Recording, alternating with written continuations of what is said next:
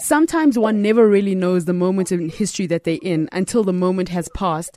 But as Africans, it's hard not to notice that we sit at such a beautiful time where Africa is pretty much taking center stage. Most would describe it as being the official African Renaissance. Fashion, music, film, and the arts in general are documenting it well and pushing forward important conversations. One person who is key to this movement and a driver even more so when it comes to facilitating important conversations between Africans in the diaspora and Africans in Africa is Mrs. Koshi Mills, aka Queen of Wakanda. She's the executive producer of Diaspora Dialogues. She also launched International Woman of Power. She has more than a decade of work in Hollywood through managing her three sons, Kwame Botang, Kofi Siriboe, and Kwesi Blakey.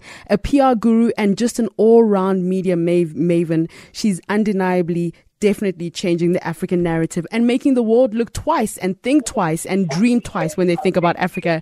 Mrs. Koshi Mills, finally, welcome to Africa State of Mind. Hi, everyone. It's so good to talk to you guys. I'm so excited about everything that's going on. Thank you so much for having me. It's such a pleasure. Mrs. Mills, I have to just ask something. I kind of get the sense that you're almost like the auntie or like the godmother of all of the African Hollywood actors that are doing so well. And I get the feeling that people come to your house for like jollof rice and all of that good stuff. Am I right? Yes. Actually, everyone calls me Mama Koshi in the industry. It's so funny. It's like everyone. It's humbling that people feel like they're safe with me. Mm-hmm. People feel like they can come to me and share, whether it's good stuff, in between stuff, anything where they need some counseling and wisdom. It's humbling that they see me as that person that they can come to. It's wonderful. That's amazing. And now, Mrs. Mills, I did want to ask you, most African parents are not really big on supporting their children going into the creative arts, but you are. What is it about, your sons and their talent that made you be like, okay, I'm not only going to support you, but I'm going to be, the backbone to everything that you're doing? Well, in the beginning, and I have to mention that, thank God for my husband who is the backbone for the family, who holds us down as we embarked on this journey. But it's so funny. I didn't see it like, I think you guys should be in the industry. We just got discovered in the mall. And as we went through the journey, I saw that they were actually really enjoying and loving doing this business. And so, it was easy to encourage something that you see your kids enjoy. Yeah. It started off as a hobby, along with everything else that they did. They played basketball, they did some music, but this was the one that really stuck. So it was more about giving them options to try out different things, and then whichever one that they seemed more affiliated or had a better affinity for, I was like, okay, well, if this is what you want to do, I'll push you, I'll help you as far as you can go.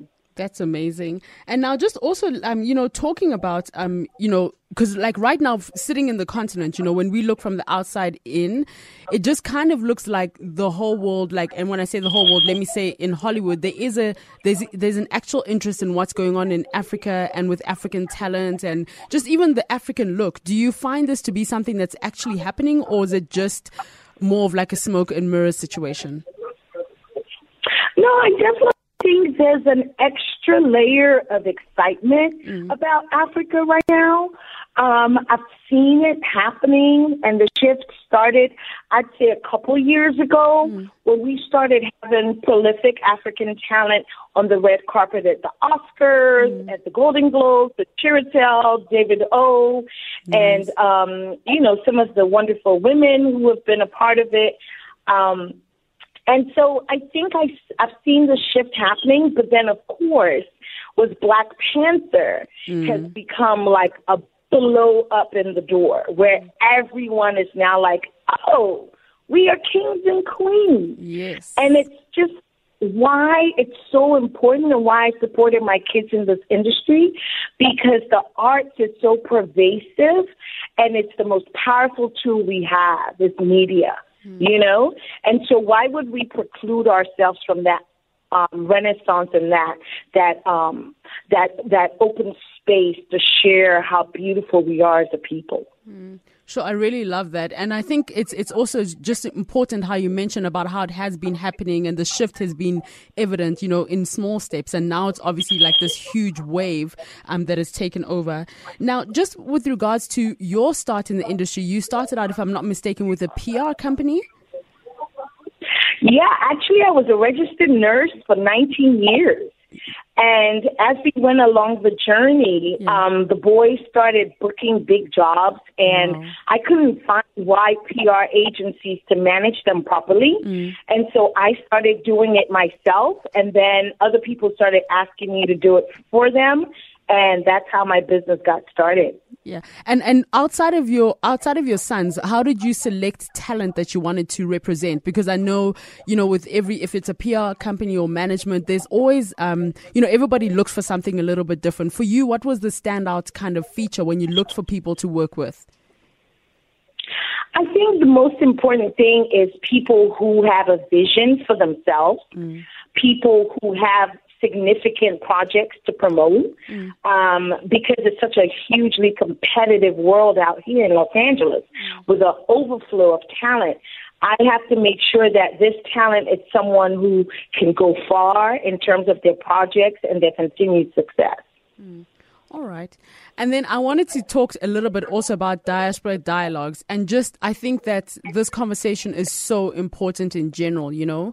You know, but before I go into what my thoughts are around it, how did you birth the idea? What birthed the idea? Because you're the creator and the executive producer for it.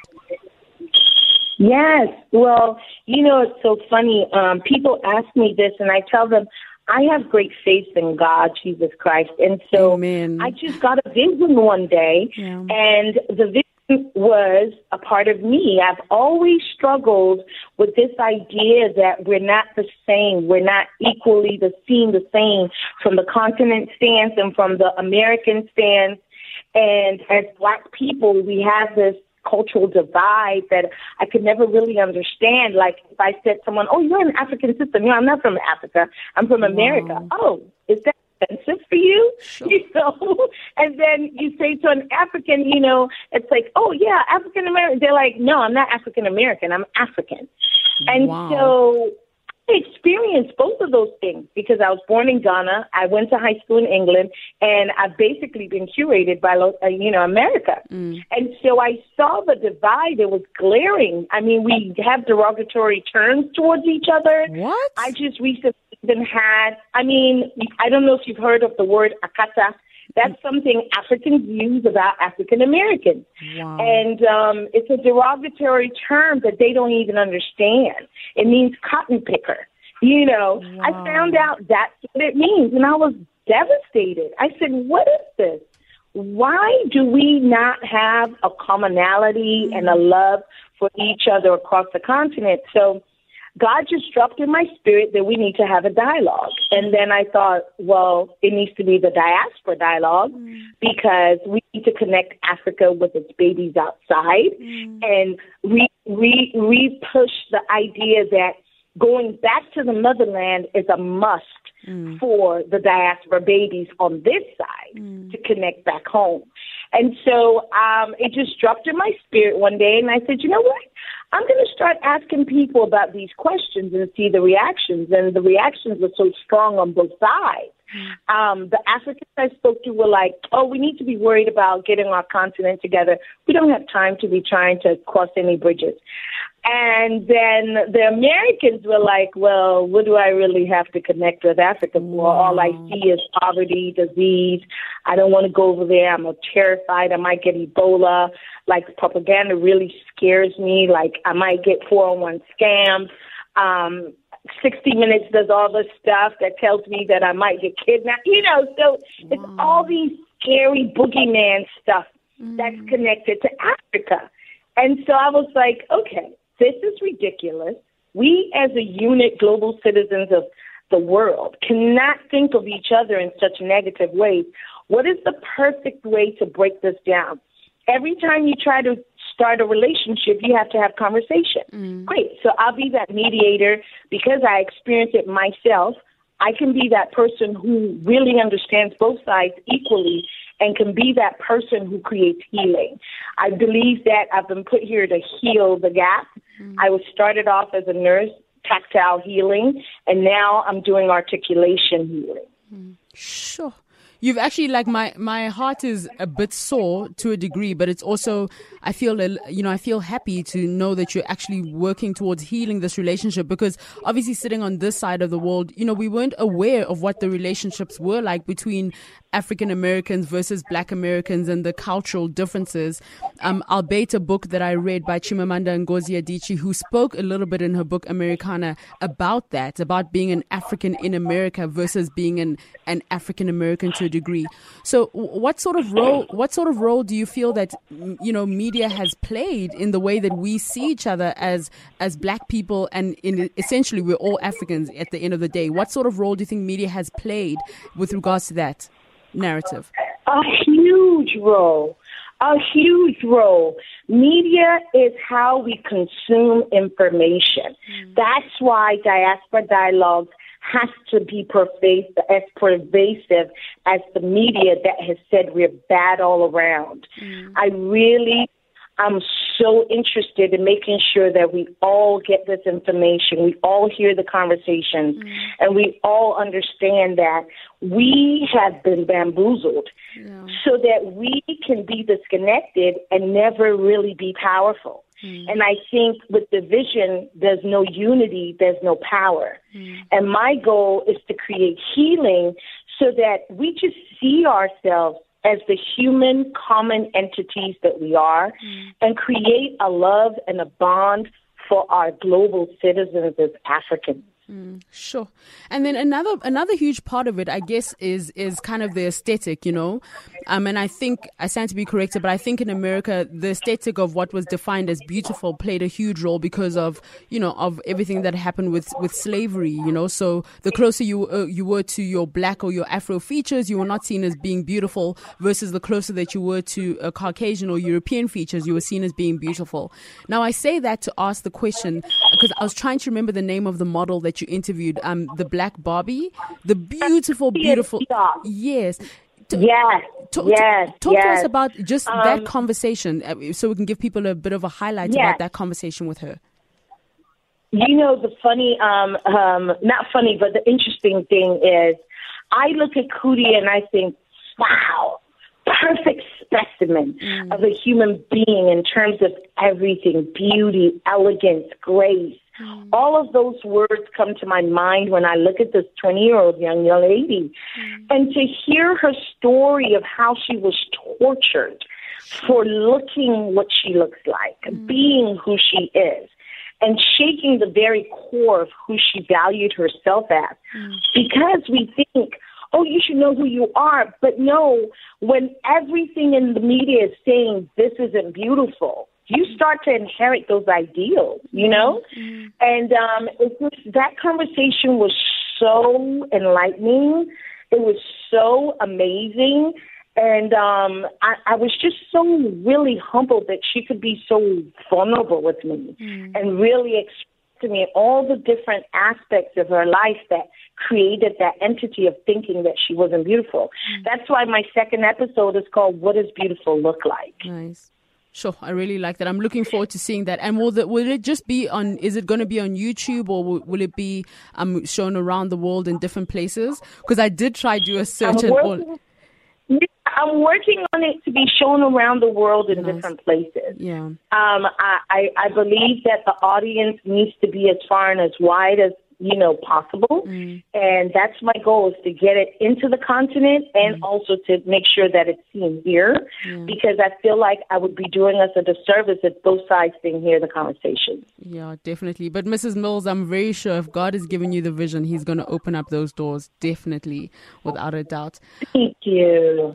Thank you. And now let's also talk about the importance of taking control of your own narrative, and I mean this from the perspective of, because you're an executive producer and creator of Diaspora Dialogues, you know, but also from the perspective of if you're somebody in the creative field and just as a person, like as a day-to-day person, how important is it to take control of your own narrative so that you are able to tell your story to everybody else? Supremely important. It's actually the crux of the matter. What has happened in the past is we have allowed other people to tell our stories the way they see it, and generally it's been a lens that doesn't necessarily it's not necessarily organic to us in a favorable way. We've been depicted as so many things and yet not enough things. So I think the key is to own your own narrative. And what I love, by the way, is the new wave, the new generation. They're unapologetic. They're taking their own lives in their hands. They're creators. They're influencers. And they're saying, hey, this is me. Take it or leave it. But I'm going somewhere with this. I love the new wave where everyone is owning their own story, whether it's through fashion, whether it's through, film, whether it's through television, whether it's through journalism. We have started to see that owning our own stories is just as important as, being who we are, because there's so many parts of us that's not depicted. And if we keep waiting on people to do it for us, they'll never be shown. So it's time that I feel this renaissance take over. I hope I've lit a pilot light so that people can understand that, listen, if we want this to be talked about, we can create it. Yeah. And if we create it, it will be talked about. And if it's talked about, it can create the very steps that we want. Change, rebranding Africa, You know what actually did cross my mind when you were saying about how we are owning our stories and expressing ourselves through fashion. One thing that, there's always a huge debate within the continent about, cultural appropriation versus misappropriation. But somebody who's a global superstar, who's definitely just been, she's played a really big role in terms of showcasing, shall I say, African dance and, giving credit where it's due, and also showcasing African fashion and everything is Beyonce. I remember at the Coachella, the first show, she did an entire tribute to Fela Kuti, with the talking drums and everything, which was, you could see the sampling coming in, and then she had dancers that came in from Mozambique, and she actually flew the dancers out, and then the twin dancers she dances with are from Algeria, So I think it's such a beautiful thing that people who have such influence are also looking to the continent for a lot of inspiration too. I think it's so beautiful. And once again, I always say that our major entertainers are a platform and a sounding board for everything that we want to be expressed as or through. And so I love when I see that they use their platform to highlight the things that are beautiful about us, that are wonderful about us, that most people generally don't get to see. It was phenomenal that she would do that in a mostly Caucasian setting as Coachella. Yeah. I mean, she literally utilized her platform to educate people where the rhythm and the sounds originated. That is what I'm talking about how entertainers have some sort of responsibility to really, really utilize their platform to give people a new narrative about Africa and who we are. Okay. And then now, just before we let you go, there are a lot of young Africans who will be listening, and a lot of people, specifically when it comes to the Hollywood industry and music industry, maybe thinking like, if they, let me put it this way, if you have a dream and you're an African and you want to go and make movies or